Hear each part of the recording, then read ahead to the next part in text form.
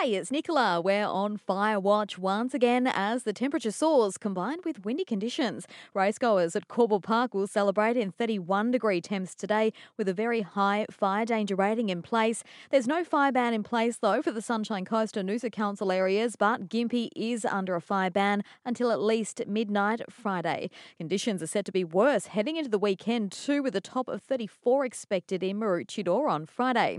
Meanwhile, police are still appealing for info 2 weeks after a large fire burnt through close to 15 hectares of bushland at Coolum Beach. Authorities have confirmed the blaze was deliberately lit with multiple ignition points.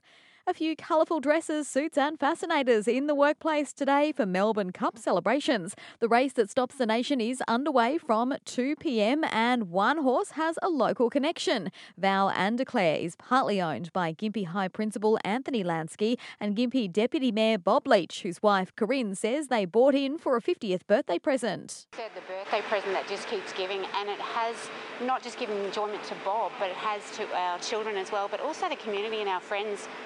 I think the win would just be exactly that, just a win. The 4-year-old gelding placed second in last month's Caulfield Cup. Meanwhile, this year's Cup isn't without controversy. Protesters expected at Flemington on the back of recent investigations into the treatment of retired racehorses. Police say they will have a heavy presence trackside.